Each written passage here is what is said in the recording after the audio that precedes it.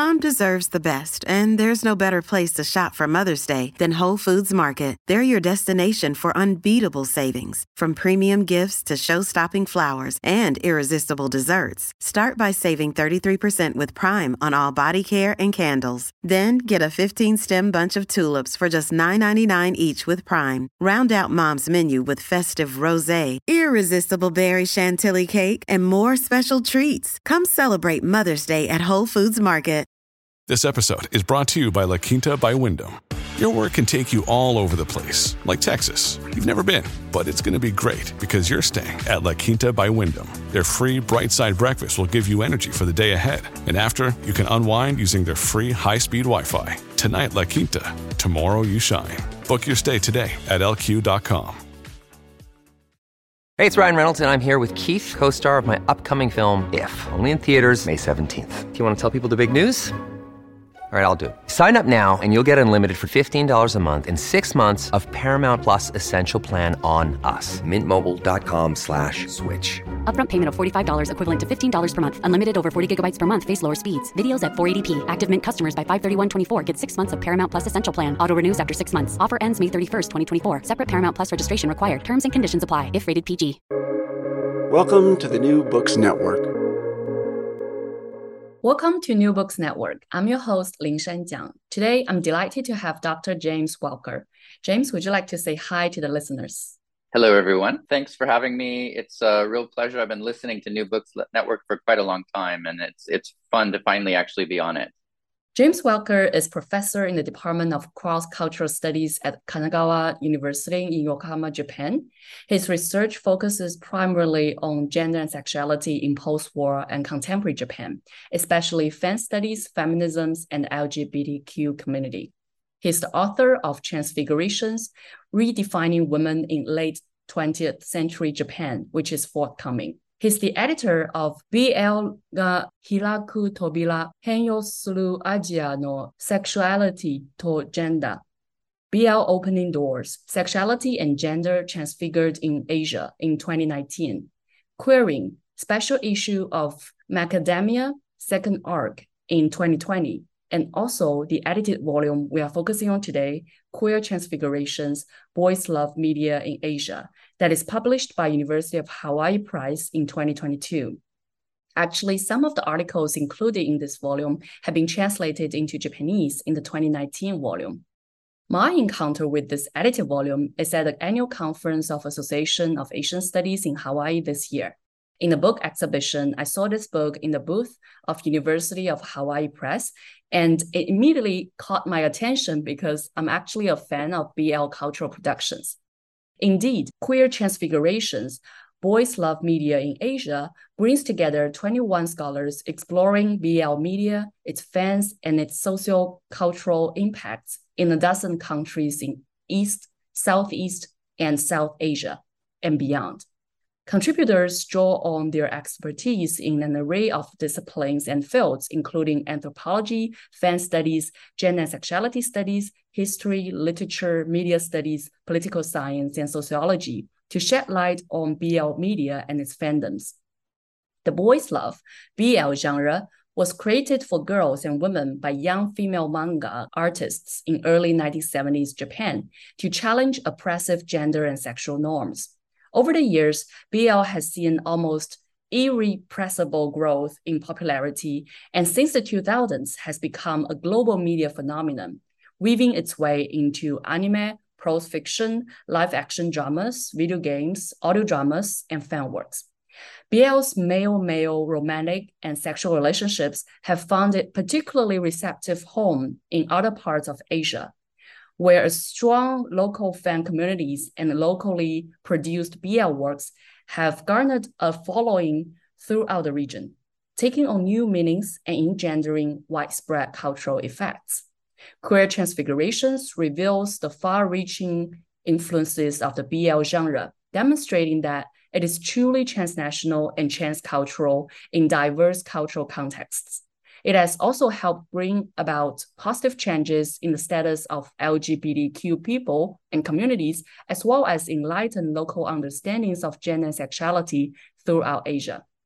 Queer Transfigurations shows that some 50 years after the first BL manga appeared in print, the genre is continuing to reverberate and transform lives. So let's start with the interview. How do you come up with this particular book project? I have been working on BL in Japan for a long time, since at least the early 2000s. And BL plays a pretty significant role. It formed BL, and BL fans actually form a third of my monograph. So, and I've been very involved with scholars working in Japanese and working in English on BL in Japan. But in 2016, an Australian scholar named Peter Jackson, he is a religious studies scholar as well as a scholar of LGBTQ issues in Thailand. He wrote to me, Mark McClelland, the late Mark McClelland, who was also based in Australia, as well as Thomas Bodinette, who actually appeared on New Books Network somewhat recently, and then Dredge Kong. Tom was originally more of a Japan studies scholar, Mark a Japan studies scholar, and then Dredge is a Thai studies scholar.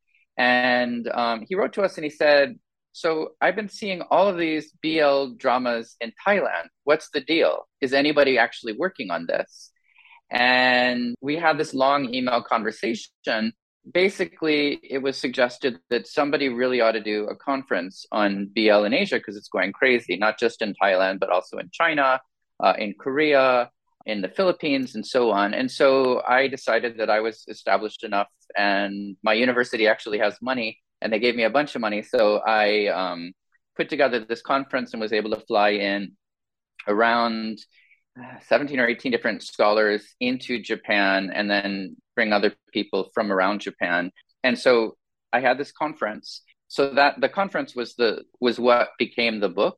But one of the interesting things about this conference was that at the end of the conference, this Japanese woman came up to me. You know, she's an editor, like well, she was sort of independent, but anyway, so she came up to me and she said, "Oh my God, this is so amazing." And I came the first day. I don't speak any English. The whole conference was in English. I don't speak any English, but I just would listen to presentations, and then other people would sort of interpret afterwards. And this was so amazing. I was going to come for one day and do my best to kind of follow. I had to come back the second day. We need this book in Japanese. We need this in Japanese. And I said, well, you know, I obviously I speak Japanese, but I don't have the ability to put together a book. She's like, I will make it happen. And she did. Her name is Ishii Mari. In order to publish it and in order to sort of engage Japanese scholars, a couple of other scholars, Ms. Ishii and I invited on board a couple of other BL scholars, including Fujimoto Yukari, Mori Naoko, and Hori Akiko, and Ishida Hitoshi, who are all pretty well known in BL. Well, they're very well known in BL studies in Japan. So this became BL ga hiraku tobira, or BL opening doors.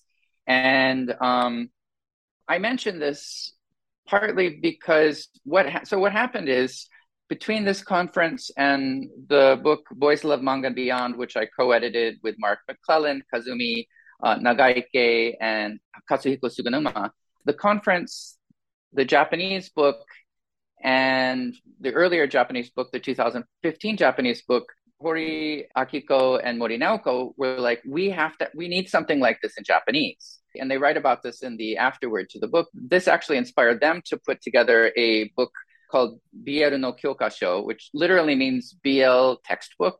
But they're working on an English translation, and I think it's going to be called An Introduction to BL Studies.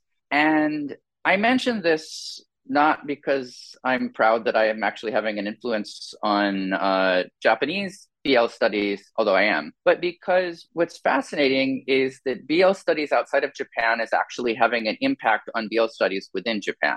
So it's having an impact on the field, which I think it kind of echoes the way that BL obviously has become very global, and BL from outside of Japan, it has developed fandoms within Japan. So we're seeing kind of the same sort of thing with the same sort of flows that are going in different directions. several scholars have argued that, or just pointed out basically so BL as a genre comes from Japan, but we can no longer say that Japan is the center of BL. And I think we can also say the same thing for BL studies. BL studies focused on Japan. The major scholarship is, a lot of it's happening in Japan, but there's an awful lot that's happening outside of Japan as well.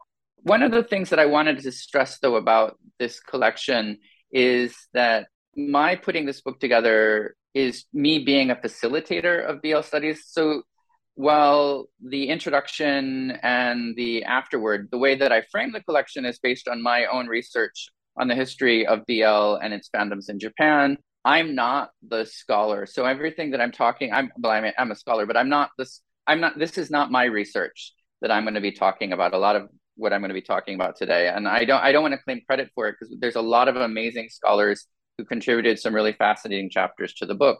So I don't want to take credit for their work.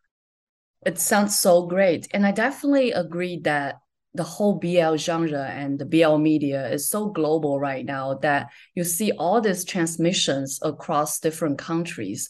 Like, yes, we consume a lot of Japanese manga and anime of the BL genre, but at the same time, some of the BL animes that are produced in China are also going to Japan or even going to the United States as well. So that's what we are seeing right now. And again, I think the emphasis on this global phenomenon is so important that we need to continue discussing how all this BL media is so transcultural and transnational, as you talked about in the volume. Now we need to come to some basics for those who know very little about BL.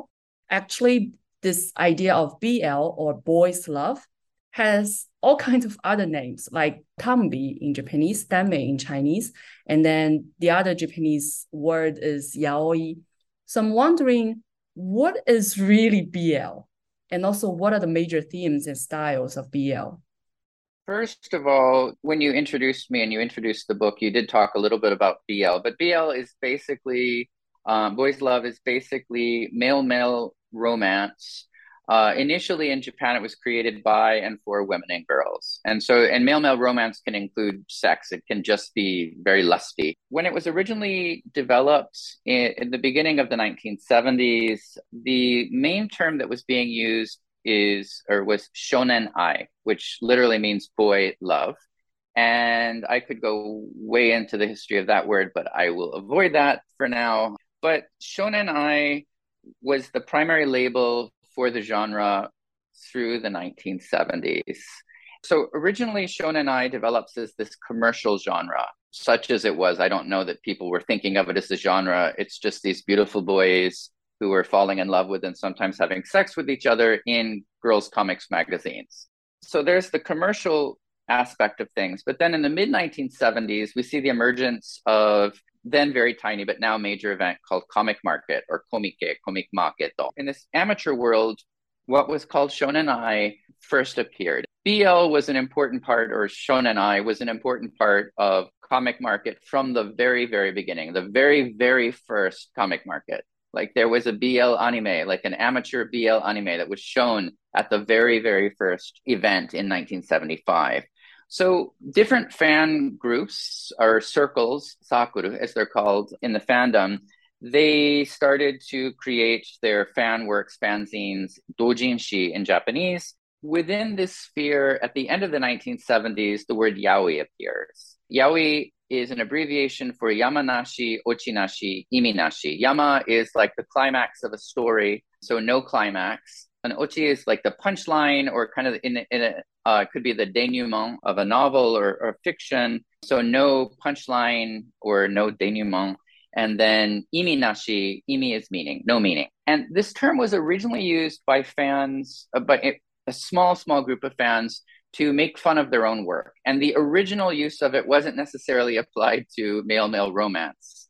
But right at the end of the 1970s, I think at the end of 1979, there was a group that released a doujinshi that they called the Yaoi Special Issue. And it was all beautiful young men. I don't think any of them were boys. All beautiful young men and male-male romance.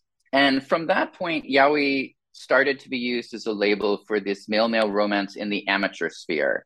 And so within Japan, there was a use of shonenai somehow got associated with commercial works, and yaoi got associated with amateur works.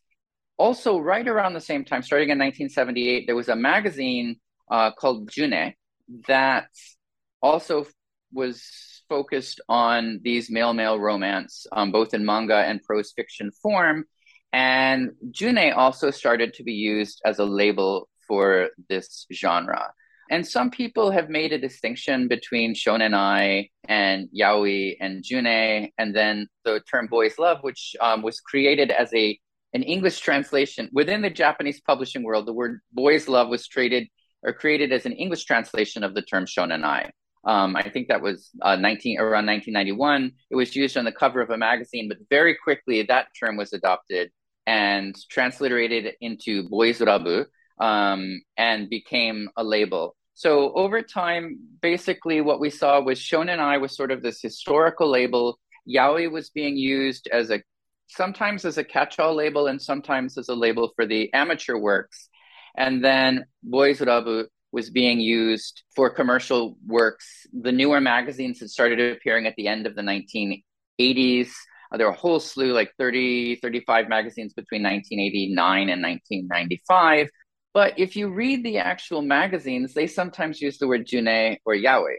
Basically, there's a whole ton of overlap between the way these terms work. And a lot of the commercial publications were originally doujinshi. They were originally fanzines. Although some people within Japan have used these labels, and I in the past have used these labels as sort of, well, in terms of history, it makes sense to use them. In the 1970s, people used shonenai. In the 1980s, there was yaoi and shonenai and june and tambi, which I will come back to in a second, and then boys love. But at the same time, they overlap massively. So tambi, which is a word that means aesthete, was also used as a label for BL to kind of give it kind of a literary feel. Tambi has been used to describe the works of the novelist Tanizaki Junichiro, as well as, I think, Kawabata, and translated novels like by Jean Genet or Oscar Wilde, not necessarily related to homosexuality, just related to works that had a certain aestheticism, but also a certain eroticism. Tambi's also been used as a label for porn. And so all of these terms were circulating by the 1980s, 1990s. But what's happened is that outside of Japan, these labels have been used in a sort of a different way. Overseas consumption of BL we started to see overseas fans by the 1980s at the latest, in various countries, especially in Asia. Probably due to proximity. But over time, the overseas fans in the 1990s, early 2000s, fans are starting to say, okay, shonenai, that's the pure innocent works. Again, it's associated with this 1970s pure shoujo manga, girls comics. And then yaoi is porn. And then BL, boys love, when that starts to be used. So yaoi seemed to be like the major label being used by overseas fans, at least English-speaking fans. And Korean fans, because a lot of this stuff was going right into Korea almost immediately after it's developed in Japan. So yaoi comes to be associated with porn, and then boys love is either a catch-all or it sort of means something in between. The funny thing about that is that from the very beginning, shonenai has been pretty erotic. Like in 1976, Takemiya Keiko published a manga called Kaze Toki no Uta, or The Song of the Wind in the Trees. And it opens with a sex scene, like a pretty graphic sex scene. And that manga was serialized in various shoujo manga magazines. There's several shoujo manga magazines between 1976 and 1984. And it's really clear what kind of sexual acts some of the characters are engaging in. I mean, if it were a TV show or something, anyway, I'm not sure you could show it on mainstream American television at the time that it was being released in Japan, even though it's in a magazine for 10 to 14-year-old girls. And yaoi, like the term, when it was first used, I have that doujinshi. When it was first the yaoi special issue, there's no sex, none, zero. But in the amateur sphere, it's a lot easier to be really graphic. And so I understand why it was associated with porn, but it was never a label for porn in Japan. But one of the interesting things that's happened is that BL fans are reading the scholarship by people such as me saying this is actually inaccurate to describe Japan. It's fine. Fans can take labels outside of Japan and use them however they want, as long as they're not saying this is how it's used in Japan. They're not wrong. They're just changing the label. Words change all the time. Again, if I were to go into the history of Shonen Ai, like that word has changed significantly in meaning over time, and that's the usage within Japan. But what's happened is that some fans have been reading this scholarship and they're saying, oh no, you're all wrong. This is the correct use of these terms, and this is what these terms mean. And that was certainly not my intention. And I don't think it was the intention of any other scholars trying to describe the way the terms were used in English. There's a kind of a cognate. So BL, broadly speaking, was developed by and for women and girls in Japan. There is a separate genre that in Japanese now is generally called geikomi or gay comics, so gay comics. And outside of Japan, it came to be called bara. Bara is a word that means rose, and it comes from, it too has quite a long history, but the association in this context is from the magazine Barazoku, which is the first commercial gay magazine. Bara came to be the label for gay comics, like by and for gay men outside of Japan. To my knowledge, it was never used much, if at all, in Japan. But several prominent manga artists, notably Tagame Gengoro, who is known for his very graphic gay porn manga, he objected to this term. And recently I've seen, even like at fan conventions, like panels discussing, the ethics of using the term bara. Shouldn't we be saying gay komi, right? Or just gay comics in English? Because bara, like some artists oppose the use of the term. But to me, fans are able to use, because there's nothing inherently offensive from my perspective about the term bara. So I don't really have a problem with that. But it's interesting to see some fans reading scholarship and reading what's going on in Japan and correcting fans outside of Japan. Back to the term danmei. So danmei is the Chinese pronunciation, or my attempt at the Chinese pronunciation of the word tambi, again, aesthete. I don't know exactly when the term entered Chinese, but it makes sense that it would work well as a label in Chinese because there's kanji, right? We have the Chinese characters, probably by the early 90s, because BL entered China by the early 90s, if not slightly earlier than that.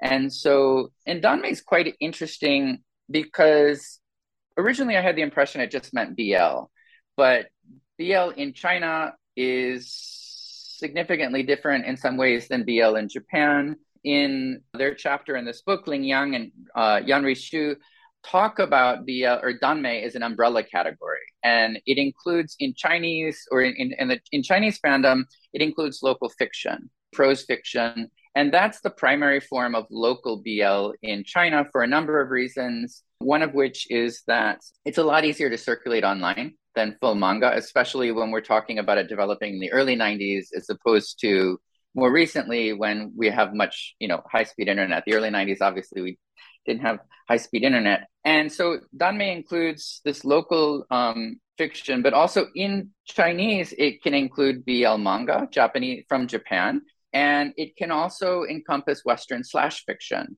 Slash fiction is a genre of homoerotic fiction that emerged in Anglophone culture, Anglophone fan cultures in the early 1970s, a little bit after BL developed in Japan.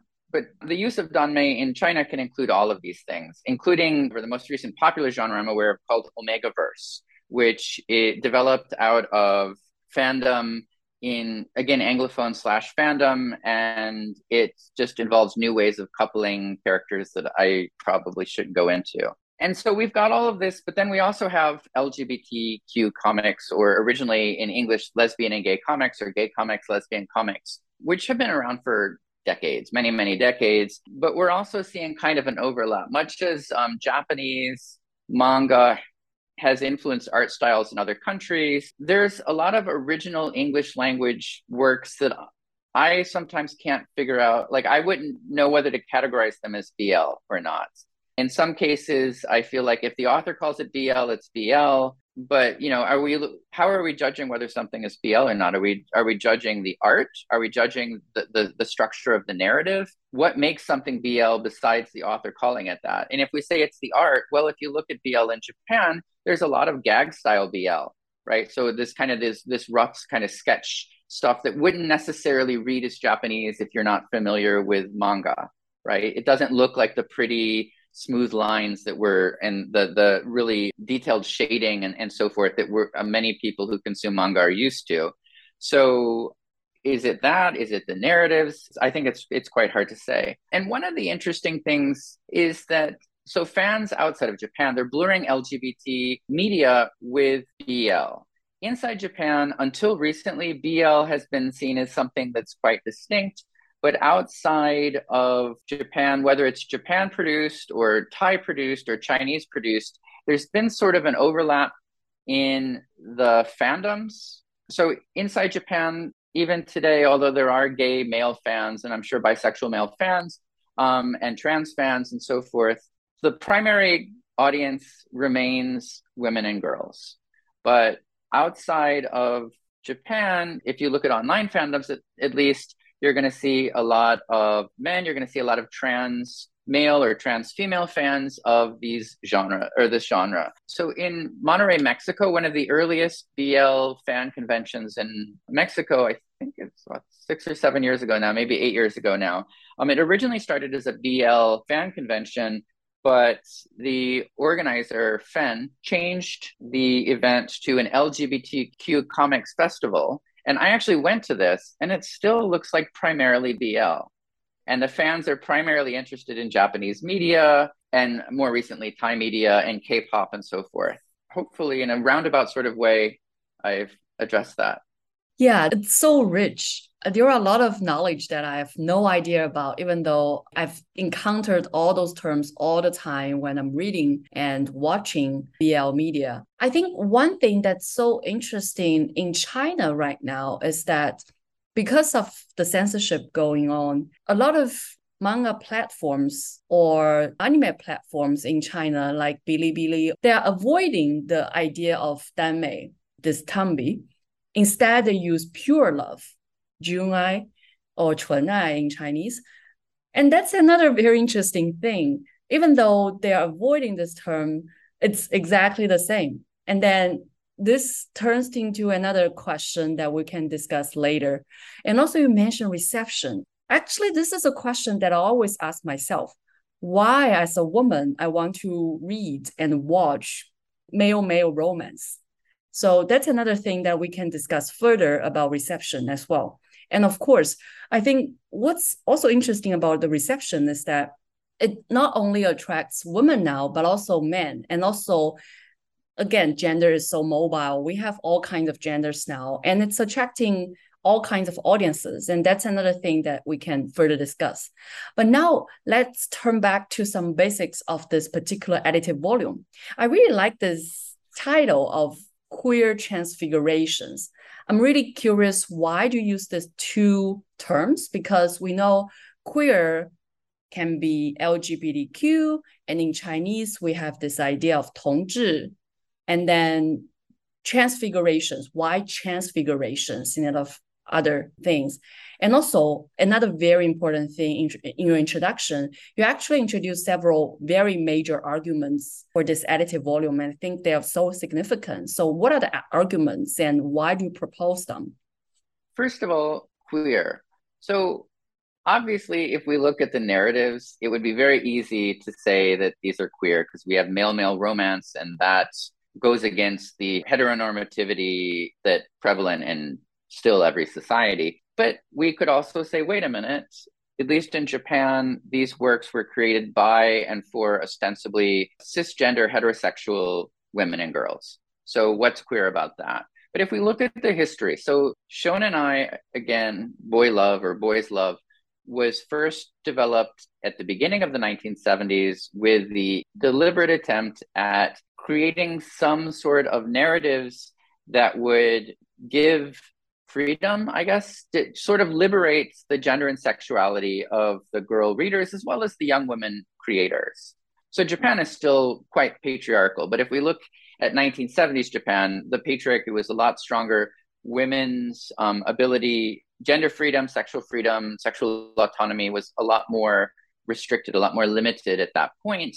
And if we look at male-female romance, if you are an adolescent girl reader and you're reading about male-female romance, well, first of all, the structure of the romance is limited by the patriarchy. Men are controlling the relationship in ways that hopefully isn't happening quite as much now.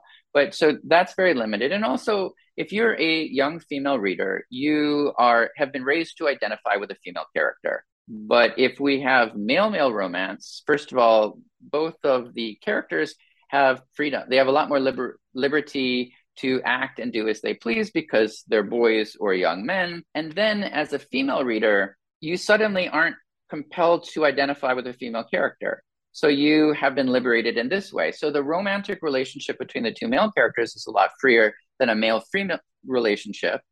Even if one of the characters is more masculine and one of the characters is more feminine, and that sort of trope, the more masculine and more feminine character, developed over time and became a lot more significant. But at the beginning, yeah, sure, the characters, one was more masculine and one was more feminine, but it wasn't as extreme as it is now. And even that's breaking down again. So as a female reader, you can identify with either of the characters. You can identify with both of the characters at the same time. You can identify as kind of looking on from above with this kind of omniscient thing. You can just enjoy looking at pretty boys. You can not be jealous of the female character who gets to be with a pretty boy. It's quite liberating. And in that sense, then BL or Shonen Ai was created to allow women, girls, to circumvent gender and sexual norms. And what's queer if not circumventing gender and sexual norms? So that's why I use queer. And then for all the other reasons that we use queer in queer studies today. So that's queer. Transfigurations, I started using the word transfiguration quite a while ago in my own writing about Japan.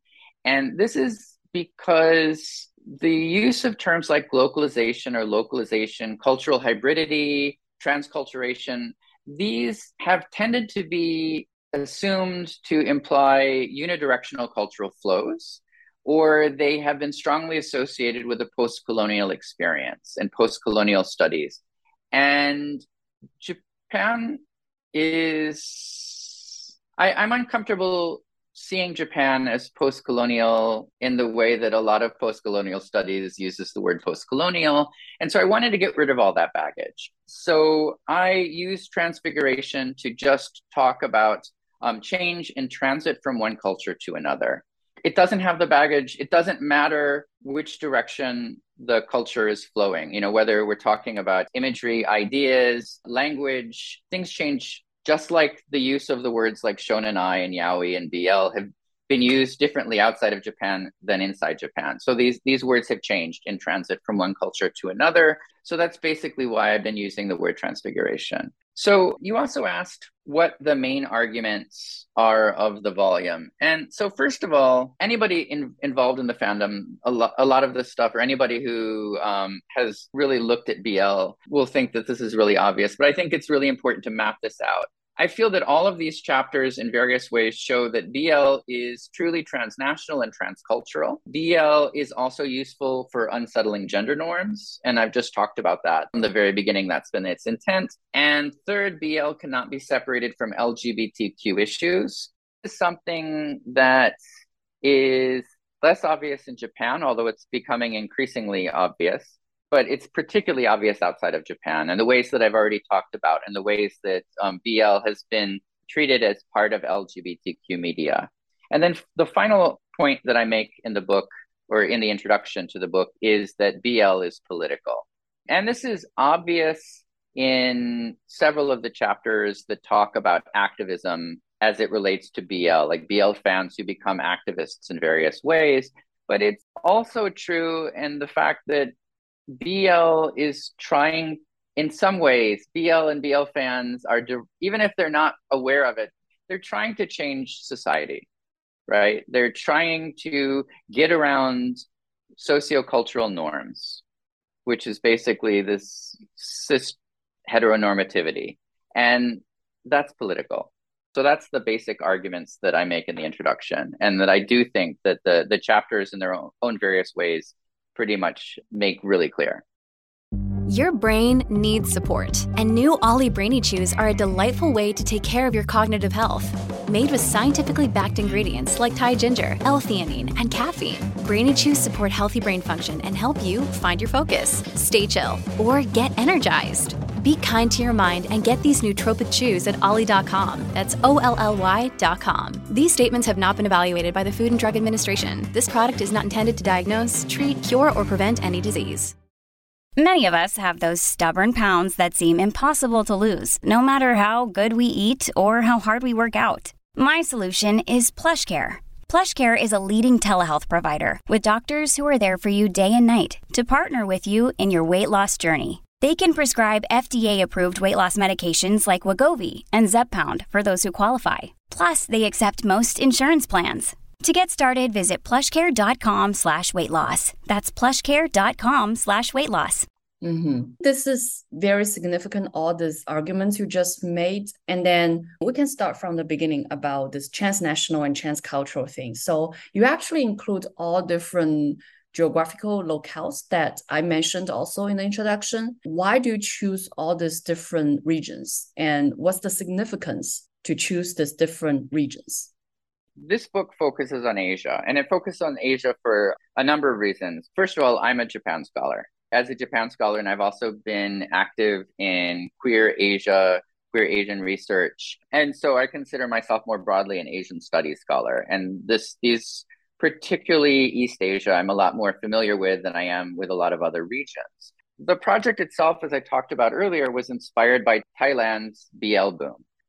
Asia is on my mind, and Thai BL dramas are globally popular now, but the initial popularity, when I was starting this project in 2016, 2017, the initial popularity was primarily in Asia, particularly in Southeast Asia. So I think that's the basic reasons. But then also, by sticking just to Asia with this particular project, it allows the book to go at a lot more in depth, right? So there are more than half a dozen chapters on Greater China, for example. I've got multiple chapters on Thailand and Korea, which are also major centers of BL. So that's really important. But I do want to point out, and this is something that I put in a coda to the introduction. So I've actually grouped the chapters by region and country. So East Asia, Southeast Asia, South Asia, and then transnational or border crossing, because these are chapters that can't be placed in one region.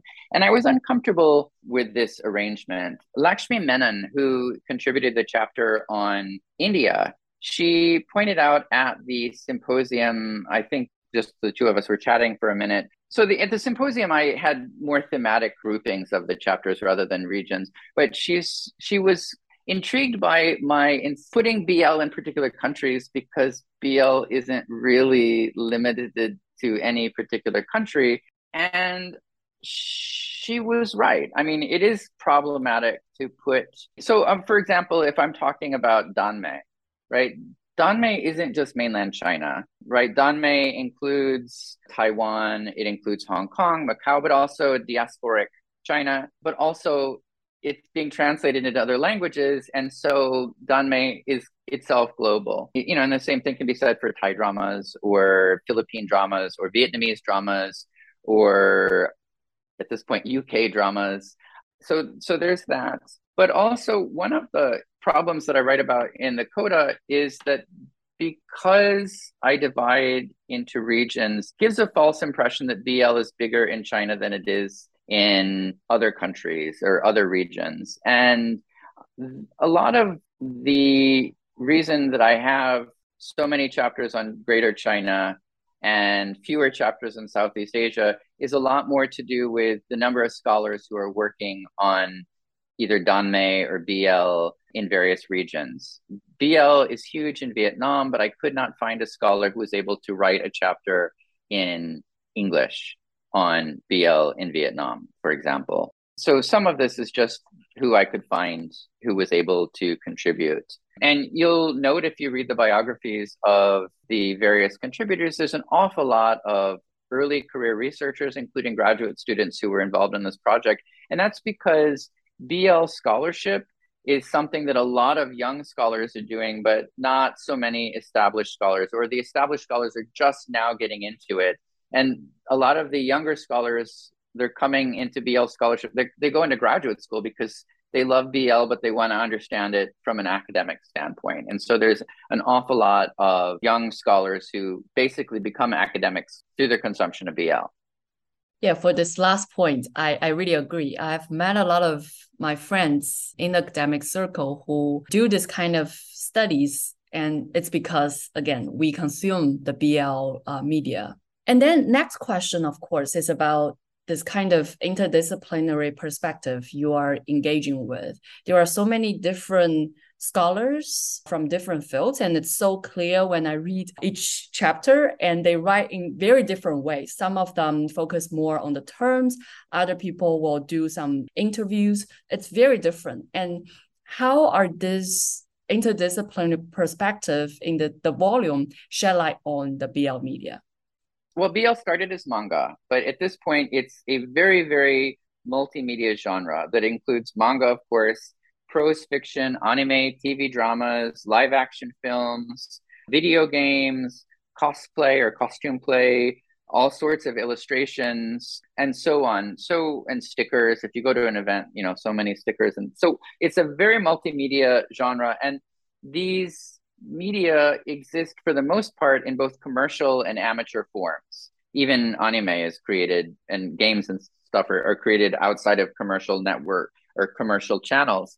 These amateur or non-commercial works are created by the genres. A lot of them are created by the genre's massive global fandom. So this means that we need to approach the BL as a phenomenon from perspectives coming from media studies and fan studies, and both of these are interdisciplinary or multidisciplinary fields. So approaching BL really necessitates looking at BL from, of course, these perspectives. Many of the scholars then are involved in interdisciplinary fields, so cultural studies, media studies, and fan studies. But beyond that, one of the things that I'm pleased about with this volume is that all of the chapters look at different things. So, for example, the development of subgenres or fan conventions, activism, and so on. And they look at them from different perspectives. And whether this is ethnography, like you said before, like through interviews or kind of participant observation, they look at the BL through historiography, through texture analysis, even psychoanalysis. And as a result, the book is not just a collection of, here's the Korean version of BL, here's the Malaysian version, here's the Vietnamese version, here's the Chinese version, the Thai version. I think that that's really important. And I think that the book is able to make broader contributions beyond BL studies in terms of the way that certain media genres circulate, rather than just giving just this version or that version. Beyond that, directly and indirectly reflected in a lot of the chapters is that many, if not most of the contributors are themselves actually fans of BL.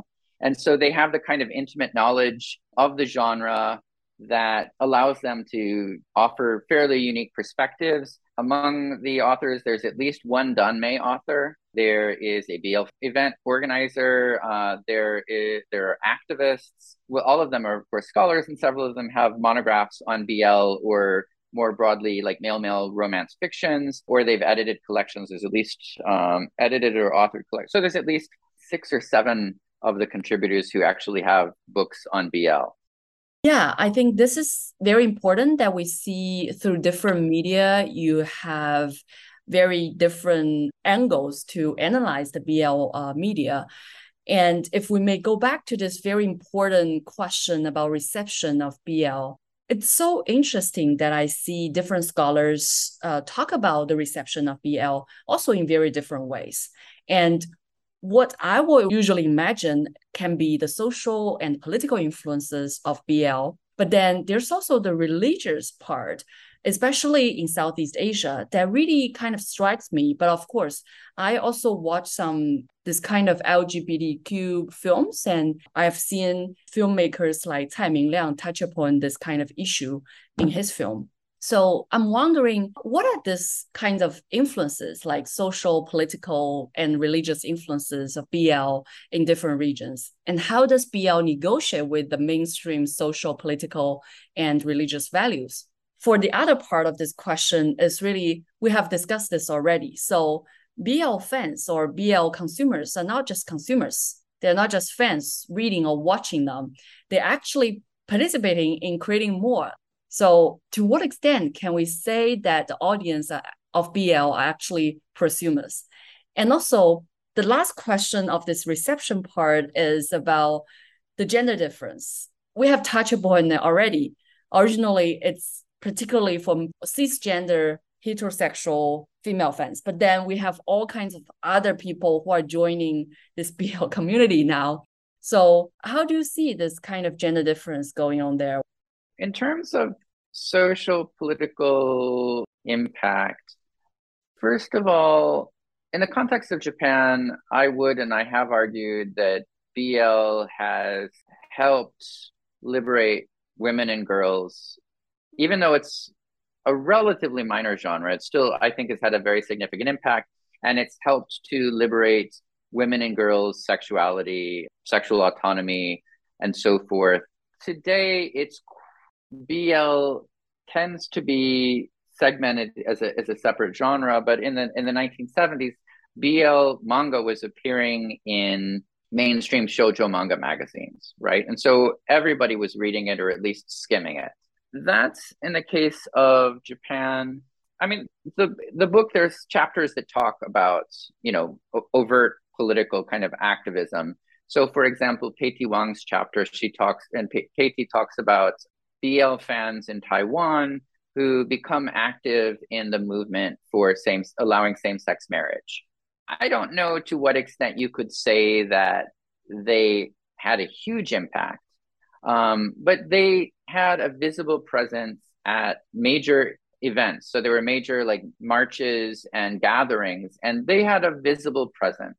And then there's another chapter that talks about Hong Kong. In the Hong Kong chapter, the authors talk about BL imagery is used or was being used in the movement. So the BL fans were using Facebook and other websites to make kind of BL parodies or to couple, to ship. So in BL fandom in English, we use the word ship, short for relationship. That's when in Japanese, we use the word coupling, like where you take two probably heterosexual men and you put them in a romantic relationship, and then you have fun exploring their dynamics.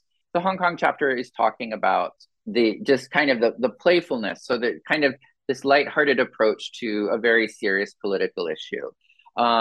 There's a chapter on youth culture in China. This is by Wei Wei. Wei talks about how BL imagery has permeated Chinese culture in general. And so that even heterosexual men who do not consume BL are aware of its existence, and they can use BL to kind of make fun of each other. They can kind of ship their friends and, kind of see the two of, a couple of people, a couple of guys together, and they can ship them.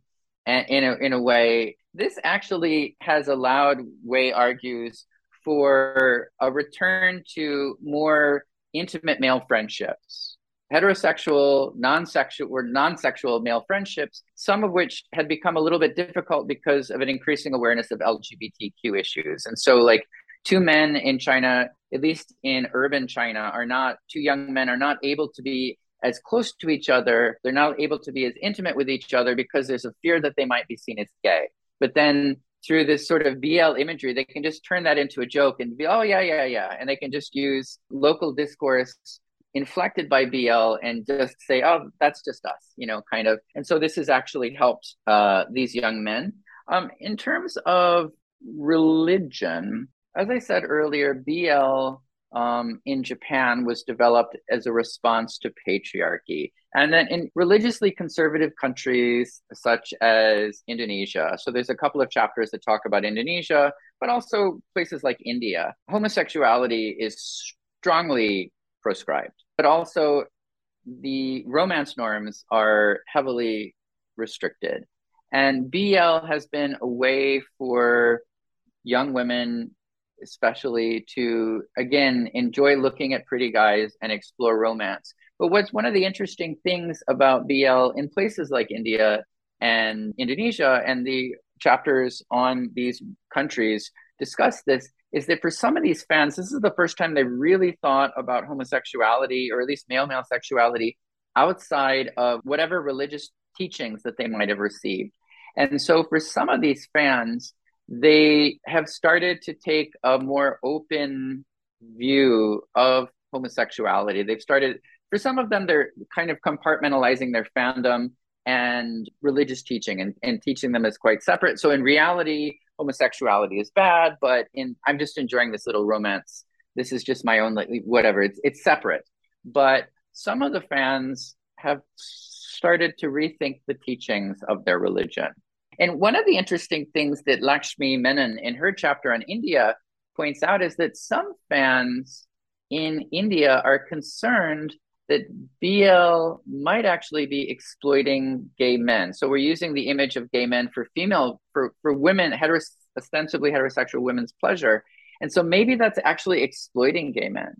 And maybe that's not a good thing. And this is something that Ishida Hitoshi, a Japanese BL scholar, pointed out in a really influential article in 2007, where he talks about this appropriation of representations of gay men. Actually, thinking about Japan, so for example, Fushimi Noriaki, who is a critic and activist, a gay critic and activist in Japan, Fushimi, when he reviewed the Japanese version of this book, he actually wrote in the review that he felt, as somebody who'd been active in the then called lesbian and gay activism from the early 90s, he felt that BL had actually made that activism easier. BL had actually contributed to openness towards LGBT issues. And if you look in the 1990s in Japan, so for example, film festivals, we started to have lesbian and gay film festivals in the early 90s. I think 1992 was the first one. And the early audiences were predominantly cisgender heterosexual women, because they'd become interested in male-male romance through BL. And then they go to these films, and most of the films at the film festivals, these are more activist or films. And so then they become at least aware of, if not interested in, LGBT, or at the time, lesbian and gay activism.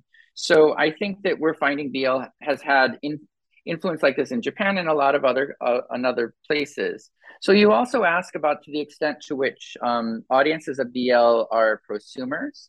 My sense is that the majority of fans are largely just consuming, right? That I don't think there have been any sort of statistical studies, anything reliable to figure out how many BL fans are actually writing their own fanfic. And I think if you're involved in, so for example, AO3, which is a major global fanfic website, or the name is escaping me, but other kinds of websites where we have fanfic. I think if you're in those circles, you will maybe think that the majority of fans are in some way engaging in the creation of fanfic. But my sense is, and this is coming from going to a lot of events in Japan, as well as events in at least a dozen other countries, my sense is that the majority are largely just consuming, right? They're largely just consuming these narratives. They might enjoy people who are engaging in cosplay or costume play. They buy fanzines or doujinshi. They read online fiction. They buy depending on the country, they buy stickers, sometimes called prints, like illustrations, printed illustrations, often postcard size or larger. They buy BL related goods, but they're not actually creating them. As far as gender difference, so again, BL, even outside of Japan, I think BL is predominantly consumed by cisgender heterosexual women. I don't know how you would describe a gender difference. So my hunch is, and this is based a little bit on research by people like Kazumi Nagaike, as well as a kind of a fan scholar or fan researcher, Yoshimoto Taimatsu, who's created some doujinshi on male fans of BL in Japan. My sense is the majority, but not everyone, of men who consume BL are either gay or bisexual. But there are straight men who consume BL. And in some ways, the straight men who are consuming BL, based on this research that I just mentioned, the straight men are consuming it for some of the same reasons that it worked in the first place for women and girls. This is romance that is when you have two men together, you don't have to worry about gender roles, and you can identify with either of the characters. So if you are a heterosexual man reading, you can kind of ignore the gender of the characters and just enjoy it as the term you used earlier, pure romance. You don't have to worry about which character you are identifying with, and you don't feel pressure of masculinity, because men obviously heterosexual men in a romantic relationship are expected to behave in certain ways. And those relationships are kind of changed in the BL narrative. And so this does provide a certain amount of freedom. So Kazumi Nagaike has interviewed a number of heterosexual male fans of BL, and who again, I do think are very much the minority of male fans, but some of them just completely ignore, or they mentally change the gender of one of the characters. But this allows them the freedom to explore romance in a way that's not available in media that's for men. Yeah, I think what you just said actually opened up a lot of specific questions that we can continue. One thing that I'm thinking a lot is that as a female fan, I usually think in a way that these are two men, as what you just discussed. So I don't need to worry about my own gender issues. I can just enjoy this kind of romance without dwelling in the kind of what's going on in the reality and all those patriarchal things. But at the same time, I do notice sometimes when this is also what is discussed in some of the articles, that when we talk about in BL genre, there's this kind of distinction between the top and the bottom. And then usually the top is a strong man and the bottom is kind of the weak man. And somehow this kind of bottom male is repeating what's going on in the reality of what women are suffering. And then sometimes, even if you have this kind of 互公文, so strong top and strong bottom, you feel that what they are saying, what they are performing, somehow repeat the whole misogynist kind of take of men in the real society. So those are some of the concerns that I have. But at the same time, this is purely my own kind of imagination or my own observation, but for the male fans of BL genre, I somehow feel, of course, I noticed some of the articles are discussing this idea of fudanshi, just the rotten men, the men who are consuming this kind of BL media. I'm just guessing if they are the so-called quote-unquote, this derogatory term, CC men, because they cannot reconcile with what's going on in the real society. They are asked to perform this kind of macho type of masculinity. They can find something different in the BL media. That's why they are consuming it. And also it goes into this question about the tension and the dynamic among BL and feminism and also queer movements. You just mentioned at the beginning this major argument of BL cannot be separated from LGBTQ issues, and I definitely agree. But then you also use the word blurring between BL and LGBTQ, and to what extent they're not so blurred, and then they are different. For me, my own standard of differentiating them, even though I really see all kinds of blurring going on between the two, is that whether they are serious enough about things. Whether it's really about, just two beautiful men having sex with each other or falling in love with each other, or it touches upon some kind of, again, real issues, like what's going on in the reality, and then whether they tackle them. But this is only my own kind of take on it. And I'm wondering, how do you think about this particular question? Yeah, again, a big list of questions or sub-questions. I actually want to go back first and talk about the top bottom relationship for a minute, and then I will come back to the blurring between BL and LGBTQ media and culture. So we use the words top and bottom, and within the fandom, in Japanese, we use the word seme. Seme is attacker, and uke. Uke means receiver. So the seme-uke relationship has traditionally been a definitely more masculine seme and a definitely more feminine, more passive uke. As scholars like Fujimoto Yukari and Nakakubo Yoko have pointed out, that a lot of the more masculine or more feminine, this is relative. So you can, if you couple, especially if you're doing amateur works where you're like if you're taking members of a boy band or something, if you're shipping or coupling two characters, they seem more masculine or less masculine depending on who you ship them with. And so what they're doing is that they're pointing out, first of all, they're allowing for a lot of play with gender. They're allowing for, and they're showing fluidity of gender in ways that I think are really important, both for cisgender people, but also for people who are transgender. And one of the things that, and maybe we'll talk about this more towards the end, but I've been engaged in a multi-year research project on BL and Yuri. Yuri is the female-female romance fandom and media around the world. One of the things that becomes immediately apparent is when you start going to these events is the number of non-binary and trans fans there are. And I think when you take away the binary relationship, the male-female relationship, you expose gender as a lot more mutable. And the consumption of BL has been a way that some people have come to a realization that they are non-binary or that they're trans, or people who are already well aware that they're non-binary or trans find BL especially a lot more relatable because the dynamic between the seme and the uke, the top and the bottom, is fluid in a way, and it exposes gender as fluid. So that's a really important point that I don't want to skip over. As far as the blurring between BL and LGBTQ media, that's a really tricky question. So if we look at inside Japan, originally we've got BL and then we've got gay comics, geikomi, right? We've got these two separate things that are largely separate.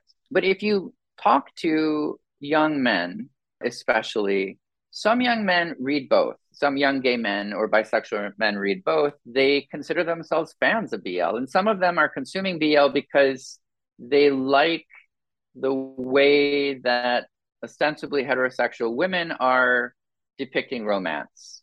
Some of them make a distinction between this kind of fantasy romance in BL and porn in gay comics. But again, if you look at gay comics, if you go to these events and you look at all the fan works, not just the commercial works, you're going to see a lot of very romantic stories that have no sex in them whatsoever. There's that. But then there are works like by people like Yoshinaga Fumi, like What Did You Eat Yesterday? Kino nani tabeta? Or things like that, which are actually about real gay men. And then if they're about real gay men and they're portraying them realistically, is that BL? Like a while ago, I would have said, no, it's not really BL. There was a really popular anime a couple years ago called Yuri on Ice, which was about figure skaters from Japan and Russia and elsewhere. And there were debates about whether in English-speaking fandom and probably other fandoms about whether this is really BL, right? Because, I mean, they don't really say the characters are gay, but they're obviously only attracted to other men. Are they just portraying like gay life? Is that LGBT media then? Or is this just gay? Is this just a gay story? I think it's not clear. And if the creator says this is BL, at this point, I would just say, yeah, that's BL. I guess there's been a little bit of debate over, like, for example, the UK series Heartstoppers, which I haven't actually watched, but which has been described by some fans as British BL. And my understanding is that the creator actually criticized BL as unrealistic, Japanese BL as unrealistic. And so this is her, version of this kind of romance, but it's separate because BL has been criticized, again, for this really strong power dynamic between the seme and the uke. Things have changed a lot in Japanese BL, but in the past, and I think this is true in Danmei as well, in the past, there was a lot stronger power dynamics, and a lot of the BL narratives involved sexual assault rape, these sorts of things that led to romance. Those sorts of narratives have become less and less popular. But also, like, for example, Tom Bodnet has done separate research on Philippine fans. This is not in this particular book, but he's looked at Philippine gay men who consume Thai BL, and they see Thai BL dramas, which were originally inspired by Japanese BL. They see Thai BL dramas as this realistic depictions of actual gay life. Japanese BL as totally unrealistic and this it's not real, it's not good, it's exploiting gay men. And when Tom was doing this original research, Thai BL, I mean, they aren't using gay identity, they aren't using gay rights, they aren't dealing with gay issues at all. And it really was originally fantasies for women. So women can look at beautiful guys and enjoy romance. More recently, though, and Tom and other people have been talking about this, the Thai BL actors and, there are actual gay men who are involved in Thai BL now. And even if the actors themselves aren't gay, some of them have been very vocal on Twitter and other social media about LGBT rights. So even if BL is not always realistic, and even if it's not based on reality, the reality of being an actual gay man or a bisexual man in Thailand or in Vietnam or in the Philippines or in Japan, even if it's not coming back to what I've talked about before, it's creating among fans and creators, artists, performers, an awareness of LGBT issues, right? So people are able to take this romance that's very pretty, and even if it's unrealistic, they're able to enjoy this romance and think, well, what's wrong with this kind of romance? Well, what's wrong with two men falling in love with each other, or two women falling in love with each other, or two non-binary people or trans people falling in love with each other?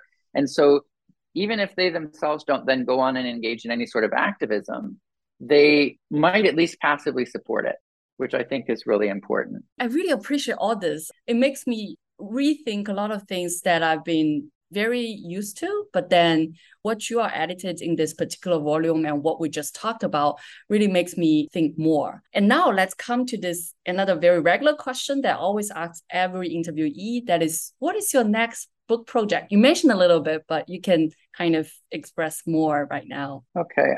So I'm not sure whether this is actually going to turn into a monograph or if it's going to turn into another edited collection, but I'm working with Fujimoto Yukari, Kazumi Nagaike, and Ishida Hitoshi on a Japan Society for the Promotion of Science funded project. This is a multi-year project. Technically, we should be in the final year, but because of the pandemic, they've sort of allowed us to extend things a little bit. And we've been looking at the intersection between BL and then Yuri, again, female-female romance, as well as trans representation in manga, anime, and so forth. We've been looking at the intersections between that and LGBTQ cultures, communities around the world. And it was partly inspired by the project that became this book, but we're just looking on a more global scale. To what extent are BL and Yuri and so forth, are they playing a role in local LGBTQ culture? And so we were supposed to hold a symposium this year, but that's probably going to be pushed back. Well, definitely going to be pushed back at least to next year. So that's sort of like the main thing that I'm working on at the moment. And we'll see. We might actually apply for another grant. You should probably cut this part, but we might actually apply for another grant and just add another 3 or 4 more years. Yeah, I'm really looking forward to this project because we've been talking about BL for the whole interview, but we shouldn't forget the GL, the Yuri, because it's another very important genre. And somehow when we are consuming it, we always kind of BL is much more popular than GL for a lot of reasons. And there can be another whole interview to talk about it.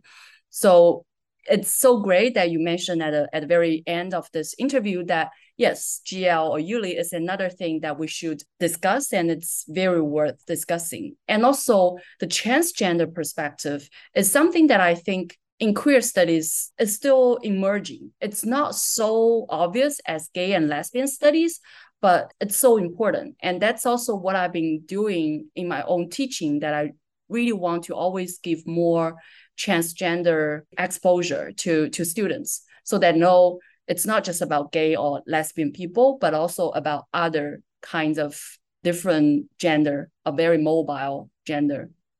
or genders. So thank you so much for this interview. And I really enjoy it. I've become so excited about everything you are researching into and you are talking about. And I'm so looking forward to a new project. Thank you very much. It's been a pleasure.